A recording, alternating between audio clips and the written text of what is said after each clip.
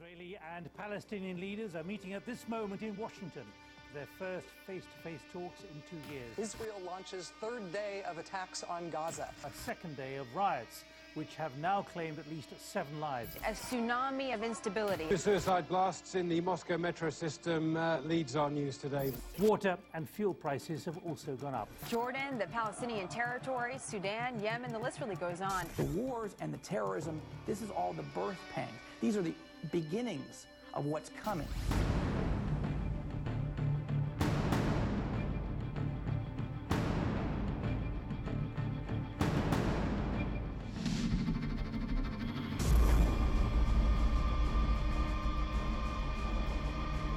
And I looked, and behold, a pale horse, and his name that sat on him was Death, and hell followed with him.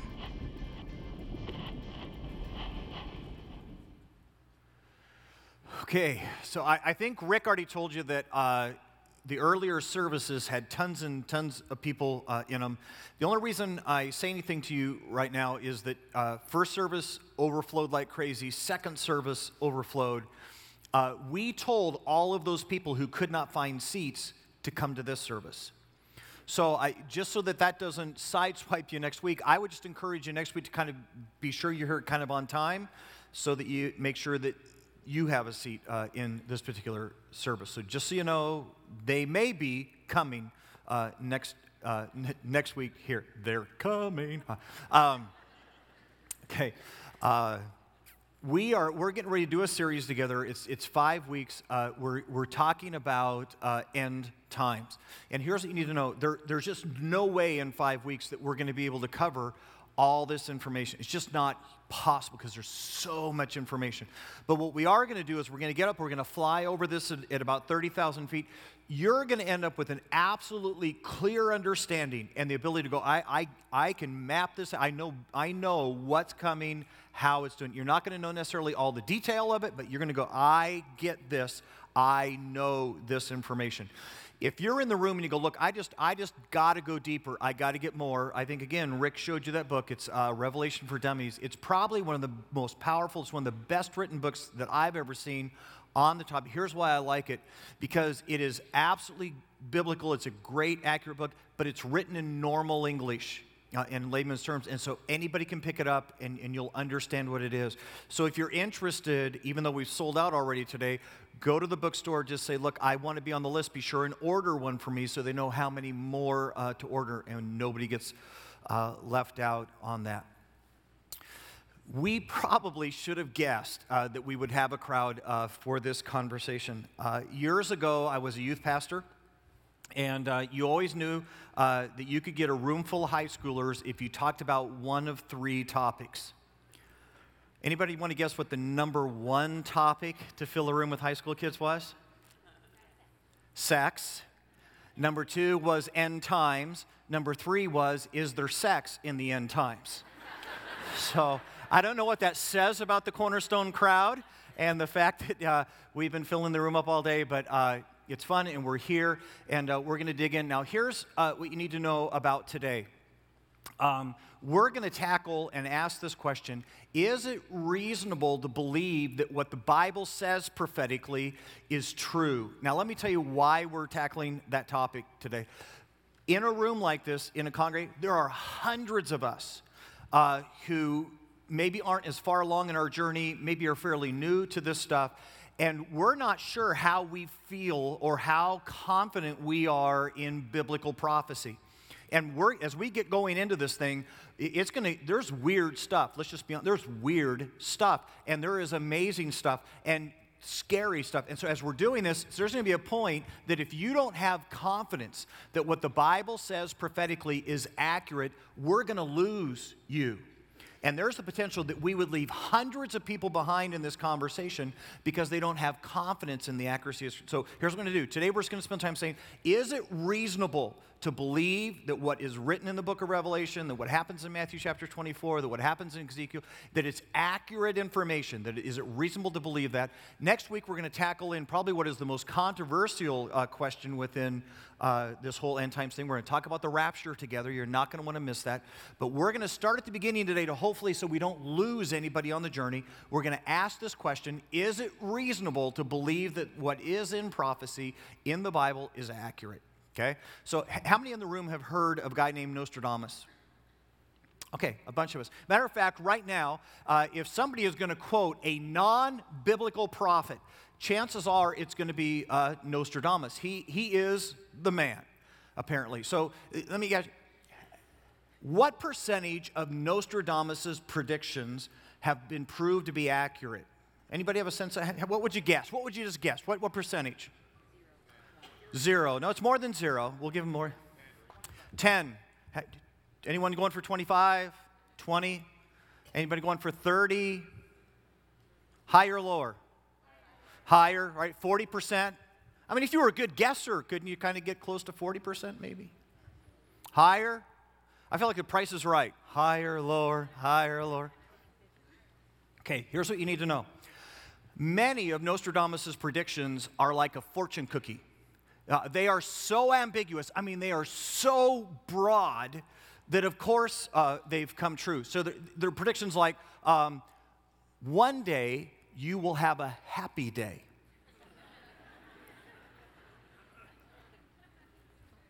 Or you are going to have an unexpected financial turn. Well, all right, but even if you give Nostradamus credit for that, in other words, you say, all right, every ambiguous, every broad sweeping prediction, every one that anybody could have said that and it would have come true. If you give him 100% credit for every one of those predictions, you ready? Nostradamus was right 9% of the time. 9% of the time. And yet here's the thing. This guy is supposed to be stellar. This is the guy that we quote. This is the guy that secular sources go back and say, it's amazing, the accuracy of this guy in predicting the future. Anybody know what the biblical standard for accuracy in prophecy is? Okay, so here we go. I'm actually going to read this to you. We're going to go through today. We're going to do a whole bunch of verses. I won't make you turn to this one. Let me read to you the biblical standard for accuracy on this topic of prophecy. If you just happen to want to go there, it's the book of Deuteronomy, chapter 18, verse 18. It'll be kind of in the front of your Bible. Genesis, Exodus, Leviticus, Numbers, Deuteronomy. Don't worry, you don't have to go there. I got some verses I'm going to take you to later. I'm going to wear your fingers out today, but this one I'll read for you. Here it is. This is the biblical standard for accuracy when it comes to prophecy. I will raise up, this is God talking, for them a prophet like you from among their brothers. I will put my words in his mouth, and I will tell them everything I command him. If anyone does not listen to my words that the prophet speaks in my name, I myself will hold him accountable. But a prophet who presumes to speak in my name anything I have not commanded him to say, or a prophet who speaks in the name of other gods, must be put to death. Not good words for Nostradamus. You may say to yourselves, how can we know when a message has not been spoken by the Lord? If what a prophet proclaims in the name of the Lord does not take place or come true. So how many mistakes do you get to make in biblical prophecy? None. If you are 99% right and you miss on 0.1%, the Bible says, take him outside the city and kill him. He's not from God. The biblical standard is 100% accuracy on every detail. That is a message the Lord has not spoken. That prophet has spoken presumptuously. Do not be afraid of him. And all of that to say, here's the biblical standard. That when you and I read something in the book of Revelation, when you and I look in Matthew chapter 24 in just a little while, when we look at those things in the Bible that are prophetic, we might as well be reading tomorrow's headlines today. that what you and I are reading, no matter how out there they are, no matter how much we go, wow, that stretches the imagination, that you and I can read that with confidence because God has said the standard is 100% accuracy, and you are literally reading tomorrow's headlines today when you read biblical prophecy. So let's just start here. Let's just go and take, for a moment or two, just a little bit of a look at the track record of how the Bible is done so far when it comes to things prophetic. Because here's the deal. Hundreds of biblical prophecies have already been fulfilled, primarily in the life of Jesus. How did the Bible do so far, so that you and I can have confidence about what it will do when it talks to us about the future? So again, I'm going to turn to the book of Isaiah. You don't have to go there. I'll read this for you. It's Isaiah chapter 53. Now, here's what I want you to do as I read this. I want you to tell me what historical moment, what historical event is Isaiah talking about. Okay? I'll read it. You listen. You tell me what event in time is Isaiah talking about in chapter 53. Here we go. It's verse 1. Here's what it says. Who has believed our message, and to whom has the arm of the Lord been revealed? He grew up before him like a tender shoot, and like a root out of dry ground. He had no beauty or majesty to attract us to him, nothing in his appearance that we should desire him. He was despised and rejected by men, a man of sorrows and familiar with suffering.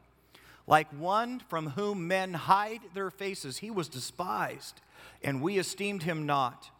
Surely he took up our infirmities and carried our sorrows, yet we considered him stricken by God, smitten by him and afflicted. But he was pierced for our transgressions, he was crushed for our iniquities. The punishment that brought us peace was upon him, and by his wounds we are healed. All we like sheep have gone astray, each of us has turned his own way, and the Lord has laid on him the iniquity of us all. He was oppressed and afflicted, yet he did not open his mouth. He was led like a lamb to the slaughter, and as a sheep before his shearers is silent, so he did not open his mouth. By oppression and judgment he was taken away, and who can speak of his descendants? For he was cut off from the land of the living. For the transgressions of my people he was stricken.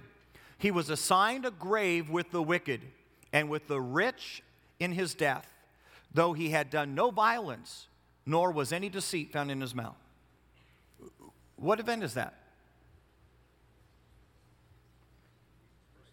Crucifixion of Jesus. We just celebrated that last week with Easter. And stop and think about some of the detail in there. He would find his death among criminals. He would be buried with the rich. He would be pierced. He would remain silent in front of those who accused him. Here's the deal. Isaiah, written 700 years before the time of Jesus. Now, here's the deal.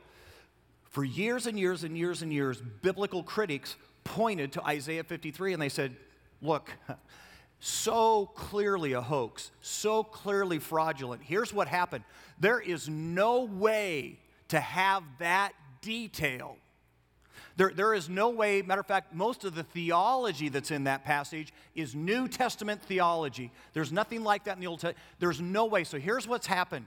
Somebody, after the crucifixion of Jesus, went back to the book of Isaiah and added this chapter in to deceive people, because there is no way. Matter of fact, one of the things they would say is this. It talks about crucifixion, and the reality is crucifixion wasn't invented for another 400 years from the time that this has supposedly been written. It's impossible.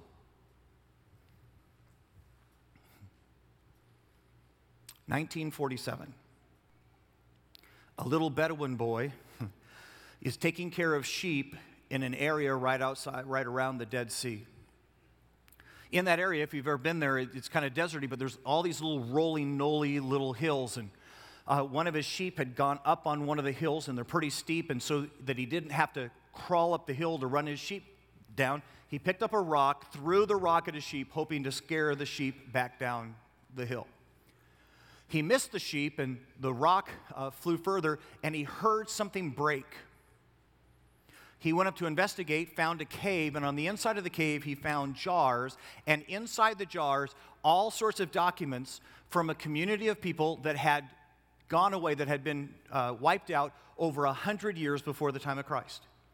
Amongst all of their information, all of their writings, one book of the Bible was there.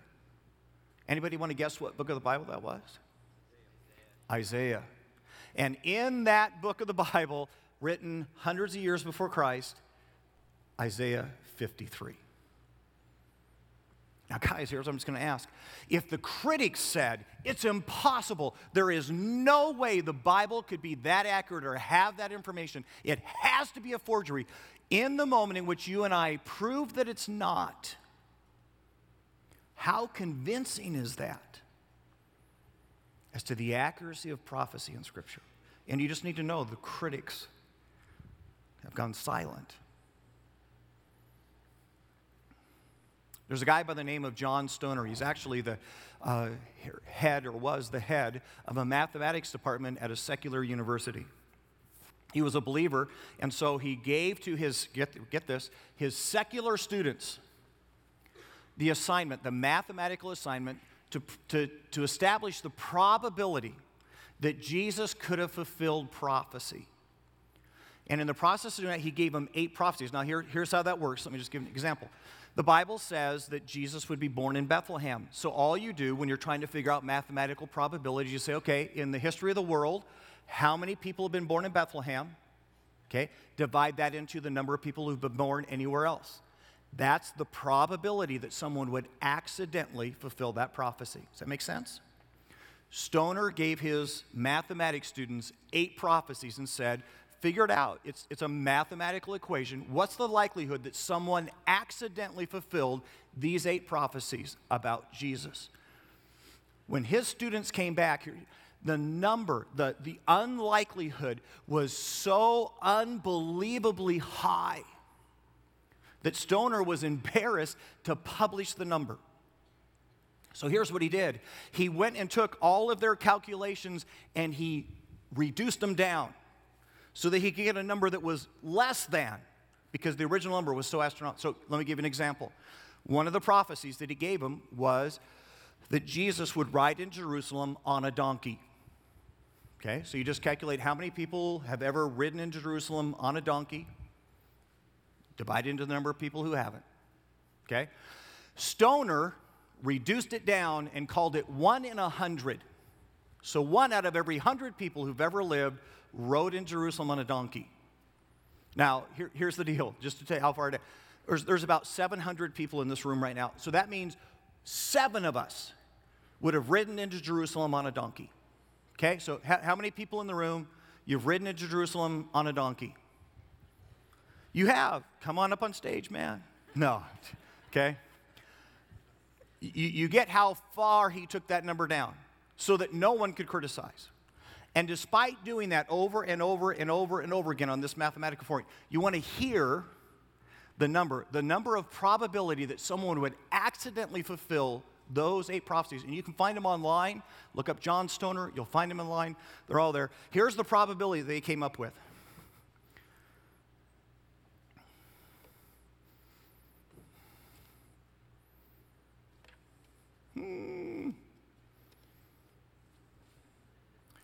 Is it coming up on screen? Yes, no. Here we go. Oh, there it is. Okay. All right, so here's the number they came up with. 10 to the 17th power, which is not showing up on screen.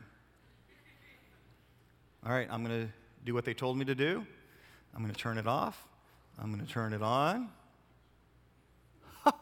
There we go. All right, 10 to the 17th power. How many people know math in the room?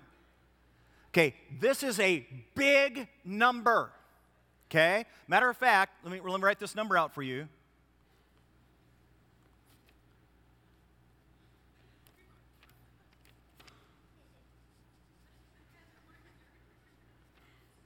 Okay.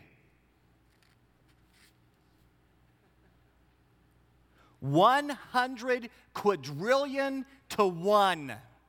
Not 100 million, not 100 billion, not 100 trillion, 100 quadrillion to 1. If the national debt ever reaches that, run away, okay? 100 quadrillion to 1, okay? It is way past, you ready for this? It is way past the mathematical number for impossibility. Let me give you some examples of how hard this is, okay? If you were to take the state of Texas, cover the state of Texas in silver dollars, 18 inches deep.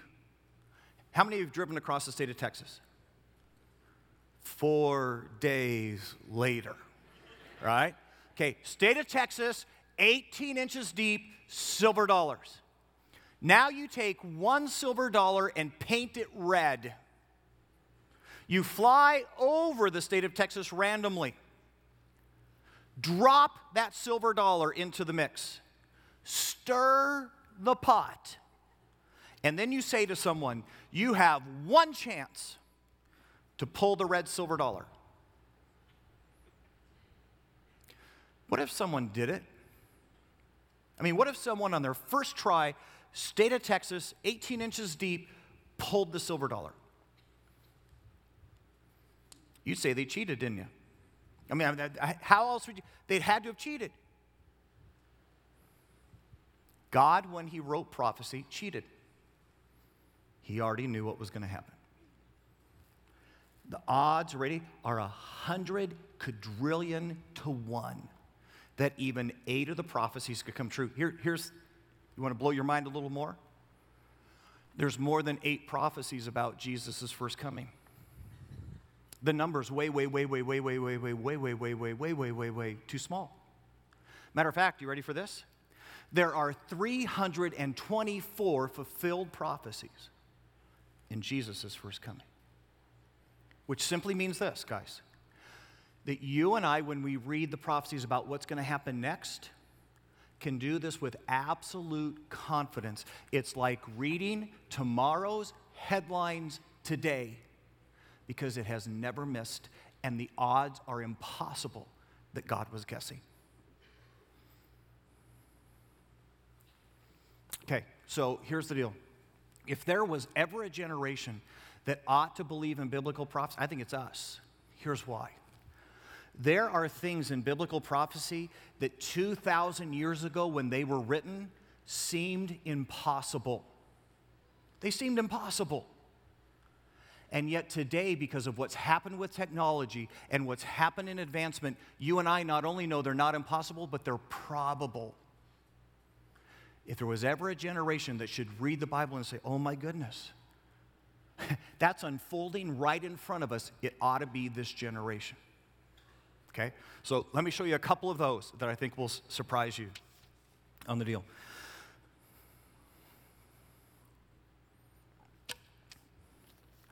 Okay, we're going to go, and we're all going to go together now. We're going to go to the book of Revelation. This is where your fingers are going to start getting worked out. Revelation chapter 13. And just last book of the Bible.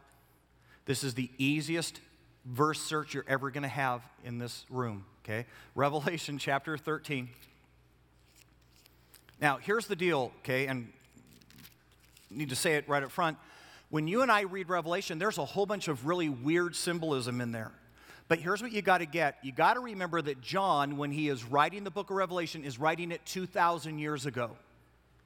So think about the incredibly hard task of describing things that you and I take for granted today 2,000 years ago when there's nothing that looks anything like it. Think about this for a second. 2,000 years ago, imagine trying to describe an airplane. I mean, what would you say if you were trying to tell someone 2,000 years ago, because God just gave you a vision and you saw an airplane, what would you say? You'd say, well, there was this snake, and it had wings, and it swallowed people. And then it flew for a while, and when it landed, it vomited the people back up again. I mean, how would you, 2,000 years ago, how would you describe an airplane? And that's one of the reasons that as you and I go to read the book, you also know, well, it's got dragons, and here's what we just don't know right now. there are moments in which you say, wait a minute, is John describing demons and angels and maybe, or is he describing things that are present today? He just has no words with which to describe those, and so he's saying, hey, there's this flying snake swallowing people, and we don't know, okay? But let's look at a couple passages that I just think are remarkable because you ready? When John wrote these passages, they weren't possible, and today they're probable. And if there was ever a generation that ought to look in the Bible and see Scripture come, you and I are watching it come alive. So here it is, this Revelation chapter 13. Here's what's happening in this passage. Antichrist, who's going to be here during the tribulation. We're going to talk about the tribulation in a couple weeks.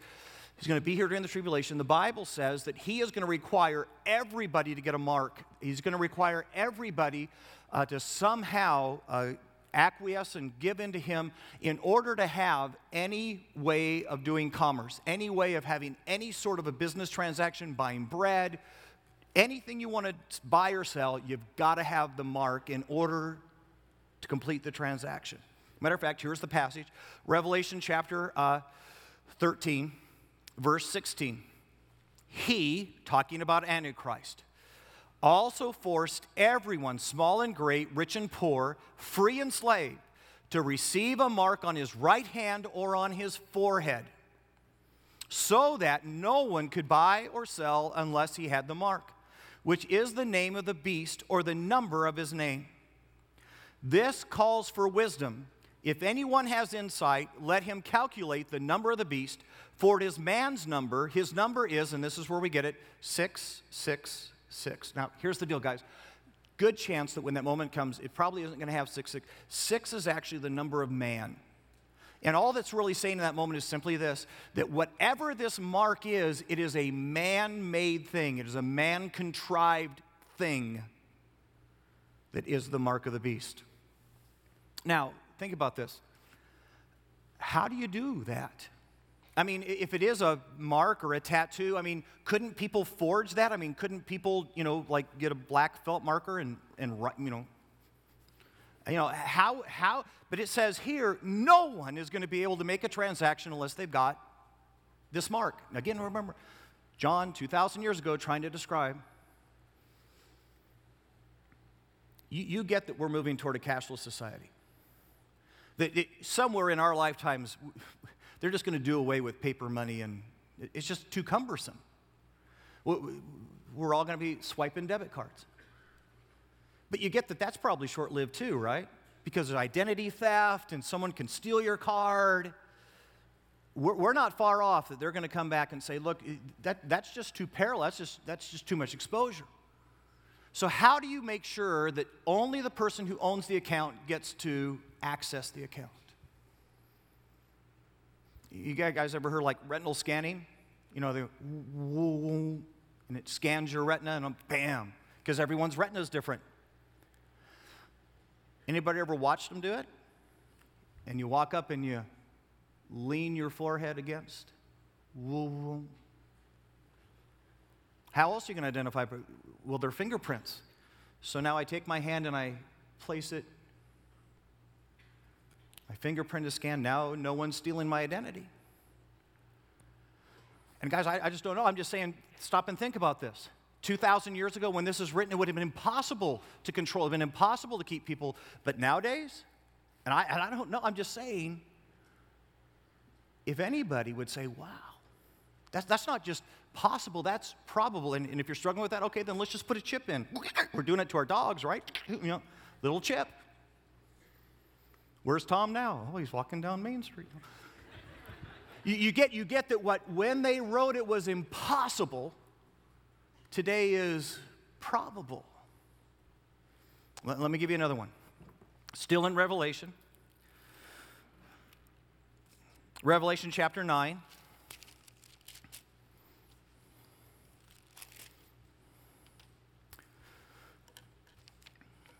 Okay, in this passage, it describes that a star falls from heaven and then creatures are released. And these creatures come out and they have the power to torment people for 5 months. Okay? And it's an interesting description that John gives. So here, let me read the description. Here's what I don't know, guys. I don't know if it's demons. I don't know. I don't know if it's angels. I don't know. But if it's not, if John is trying to describe an airplane or some other modern thing, like Revelation chapter 9, verse 4, here's the description of these beasts that come out and torment men. Starting in verse 4, they were told not to harm the grass of the earth or any plant of the trees, but only those people who did not have the seal of God on their foreheads. They were given power to kill them. They were not given power to kill them, but only to torture them for 5 months. And the agony they suffered was like the sting of a scorpion when it strikes a man. During those days, men will seek death, but will not be able to find it. They will long to die, but death will elude them. And then it goes on to describe these beasts, okay? The locusts look like, so whatever these beasts are, they look like locusts. Horses prepared for battle. On their heads they wore something like crowns of gold, and their faces resembled human faces, but their hair was like a woman's hair, and their teeth were like lions' teeth. They had breastplates like breastplates of iron, and the sound of their wings was like the thundering of many horses, and the chariots rushing to battle. They had tails and stings like scorpions, and in their tails they had the power to torment people for 5 months. Okay, so I don't know. Am I up there?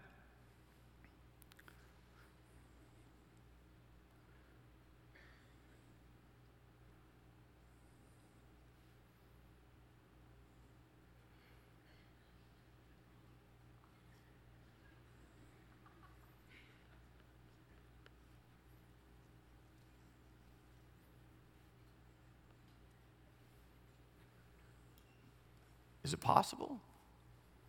I don't know. But if you're John 2,000 years ago trying to describe a helicopter, how would you describe it? And again, guys, I don't know. I don't know if it's actual I don't know. I'm just saying if there was ever a generation that would read prophecy and go, oh my goodness, what seemed impossible now seems probable. Let me give you one more. It's Revelation chapter 11.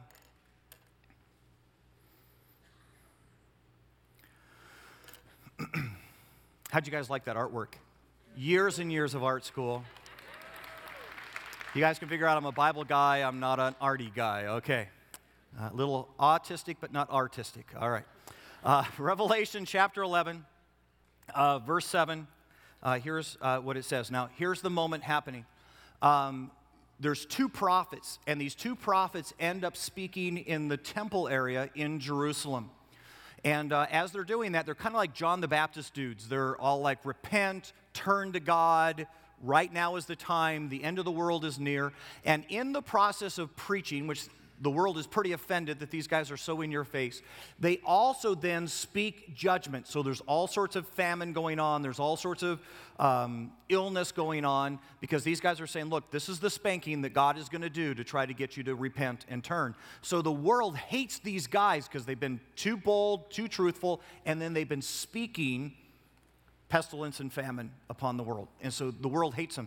And they end up, Antichrist kills them. Okay, but watch this description. It's Revelation chapter 11, starting in verse 7, because you and I are going to see something that wasn't possible that today is probable. Here we go. Now, when they had finished their testimony, talking about those 2 prophets, the beast that comes up from the abyss will attack them, Antichrist, and overpower and kill them. Their bodies will lie in the street of the great city, which is figuratively called Sodom and Gomorrah, where also their Lord was crucified, so it's Jerusalem. For 3.5 days, men of every people, tribe, language, and nation will gaze on their bodies and refuse to bury them. Now, guys, whoa, catch that. People from every tribe, every language, every nation will watch these guys die and gaze upon them. Now think about this. 50 years ago, that's impossible. 50 years ago, you couldn't do that. But today, do you realize that just last week, just a few days ago, 2 billion people watched the royal wedding at the moment it was going on? they're going to be watching this on their iPhones. They're going to be pulling up their iPads. They're going to be on the internet. And literally for the first time in history, the entire world, every tribe, every nation will be able to instantaneously watch this event. And you realize that at the moment it was written, it was impossible. And today it's probable. If there was ever a generation who was convinced of the reality and the likelihood of prophecy, this generation has watched it unfold. Which brings us to the question. You go, okay, whoa. So you're freaking me out a little bit, Lynn. How much time do we have? I mean, how soon is this stuff going to happen? Okay, so here we go. One last time. Told you you're going to do a lot of scripture. Book of Matthew, Matthew chapter 24. It's going to be to the left in your Bible, Matthew chapter 24. Matthew chapter 24, by the way, guys, is probably the number one chapter in the Bible, outside the book of Revelation, outside of part of Ezekiel, talking about end times. Matthew chapter 24. Here's what's happening in this moment. Jesus has been walking in the Temple Mount.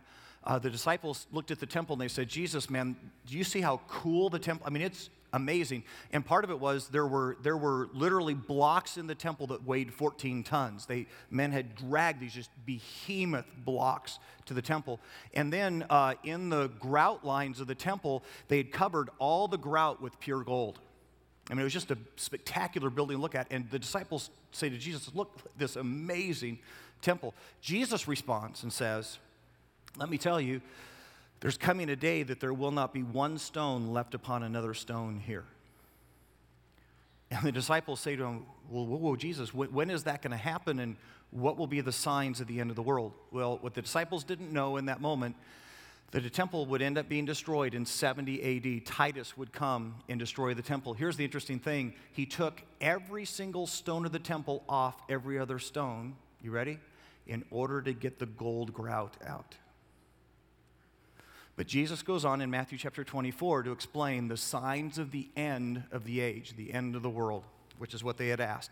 Here's what Jesus says about that topic. Matthew chapter 24, verse 36. You ready? No one knows about that day or hour, not even the angels in heaven, nor the Son, but only the Father. So here's the answer. Jesus said, I don't even know. Someday God's going to say, that's the day, and then that's when I'll come back. But no one knows the day.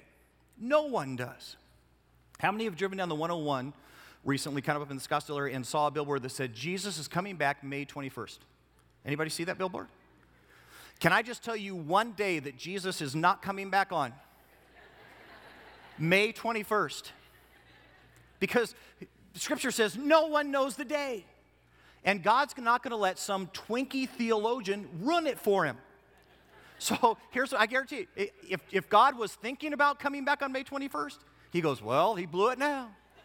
I was thinking about it, but you ruined it.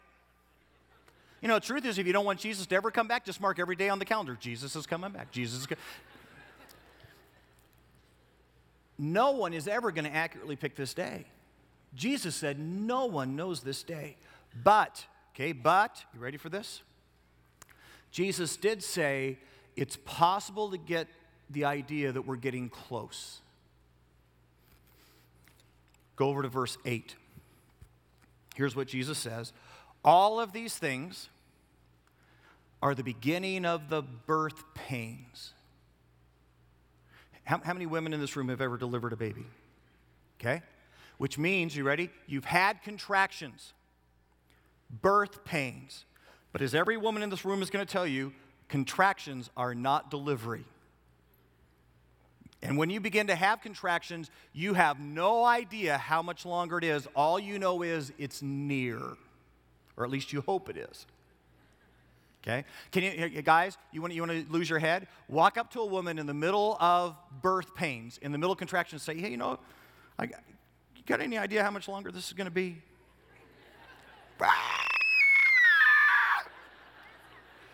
She doesn't know. That's the stupidest question you've ever asked. She doesn't know. All she knows is she wants to rip your face off. Jesus said, when you and I begin to see these things happening, no one's going to know. All we're going to know is that we're probably close and we're probably in the season. Okay? Here's what Jesus described as the birth pains. Now go to verse 4. Jesus answered, "Watch out that no one deceives you, for many will come in my name, claiming, 'I am the Christ,' and will deceive many. You will hear of," you ready?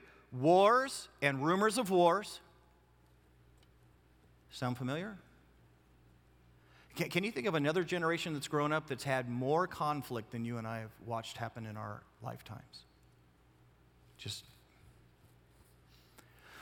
But see to it that you are not alarmed. Such things must happen, but the end is still to come. Nation will rise against nation, kingdom against kingdom. There will be famines. There will be earthquakes in various places. All of these are the beginning of the birth pains. Now, guys, here's what I don't know. I don't know if it's false labor. You don't know. You ever heard of Braxton Hicks contractions? Okay? Sometimes you have false labor. So, and so I don't know. But here's what I am telling you is that if you and I are living in a season when these things seem to be happening, then you and I should be anticipating. You and I should be in that moment going, maybe these are the birth pains. One last thing, just real quick, I'll throw it in for free. Lots of people out there try to predict the date when Jesus is coming back. You cannot do it. I've already said you cannot do it. This passage, Matthew chapter 24, has the passage that all those guys go to, okay? And so let's take a look at it for just a second, figure out what it is that all these guys are pointing at. It's verse 32 through 35. Here it is. And let me read this to you. This is the passage that all the guys who are trying to set the date, trying to say it's super close, this is the verse they use. It's verse 32, and here's what it says. "Now learn the lesson from the fig tree." And here's why they think it's important. And guys, I don't know. I don't know. Okay? But what these guys would point to is the fact that the fig tree in Scripture over and over again refers to Israel. Now learn the lesson from the fig tree. As soon as its twigs get tender and its leaves come out, you know that summer is near. Even so, when you see all these things, you know that it is near, right at the door. I tell you the truth, this generation will certainly not pass away until all these things have happened. Heaven and earth will pass away, but my words will never pass away. Now, here's the thing that's interesting about that particular passage. If you go back and look at history, you realize that Israel ceased being a nation over 2,000 years ago. They were invaded by the Babylonians. Before they ever got released from that, they were then invaded by the Persians, who were then invaded by the Greeks, who were then invaded by the Romans. And for the next 2,000 years, there was no nation of Israel. Gone. They were out and integrated and living amongst all the other nations, but there was no nation of Israel until 1948. So think about this. No nation of Israel for over 2,000 years, 1948, nation of Israel. And Bible scholars will point and say, when you see the fig tree bud, this generation will not miss it. Now, I don't know. And it's very possible in this passage that when it talks about the fig tree budding, all it's saying is when you see all the other things that are described in Matthew chapter 24, it may have nothing at all to do with Israel. But this is the passage they point to. Here's the thing I think you and I should consider today. If the Bible is 100% accurate in prophecy, if every time you and I read prophecy in Scripture, it's like reading tomorrow's headline today. If the Bible is that good with prophecy, how accurate do you think the rest of the Bible is? The parts that tell us how to live and the parts that tell us this is wrong and this is right, and if you behave this way, you'll always mess your life up. How accurate do you think those parts of the Bible are? Jesus answered your question. Jesus said, look, heaven and earth are more likely to pass away than that the Word of God be ever proved to be untrue or wrong Which means, guys, just think about this for a second. How arrogant is it of us when you and I look at a verse in Scripture and we go, oh, you know what? I think that's just kind of outdated, and I don't think God was considering what life would really be like in the 21st century. And you know what? I get what God's saying, but he didn't consider all of my circumstances. And so God's a little mistaken over this issue. How absurd is it when you and I look at Scripture and say, I don't think that applies to me? And how crazy would you and I be to live in disobedience to anything that's in God's Word? If he's that accurate about the future, how accurate do you think he is about today? Let's pray. Hey, I just want you, with heads bowed and eyes closed, just to consider this. Is there any part of the Bible, any part of God's Word that you'd be sitting here and you go, you know what, I know I'm not living in obedience to that. I know I've just kind of discounted that part of the Bible because I didn't like it. It was deeply uncomfortable for me, and I just didn't want to deal with it. In light of what we've said together today, in light of the fact that there's a God who knows tomorrow so accurately that he can write it down, and it happens line for line, how accurate do you think he was about your life? Do you think he knew what he was talking about? And I'm just going to challenge you today. Maybe this is the thing we learn together. That if you are living any part of your life in disobedience to Scripture,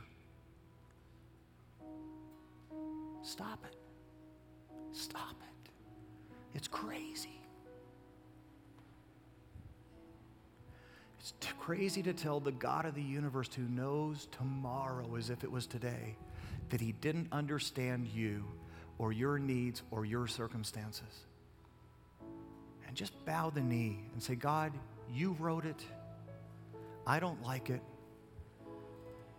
but I'll obey. Dear Lord Jesus, we simply come to this moment. Thank you. Thank you for the Bible, and thank you for your Scripture that is just 100% accurate, that doesn't have a single flaw or a single mistake. Thank you that you have proved yourself 100 times over, that you don't miss the moment, you don't misunderstand, you don't misquote yourself. And that God, every time we peek into Scripture, we can go there with absolute confidence that you know before it ever happens. You know every detail of what I'm struggling with. You know. And Scripture speaks accurately.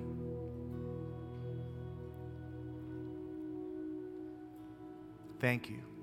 Thank you for a Bible like that. In Jesus' name, amen.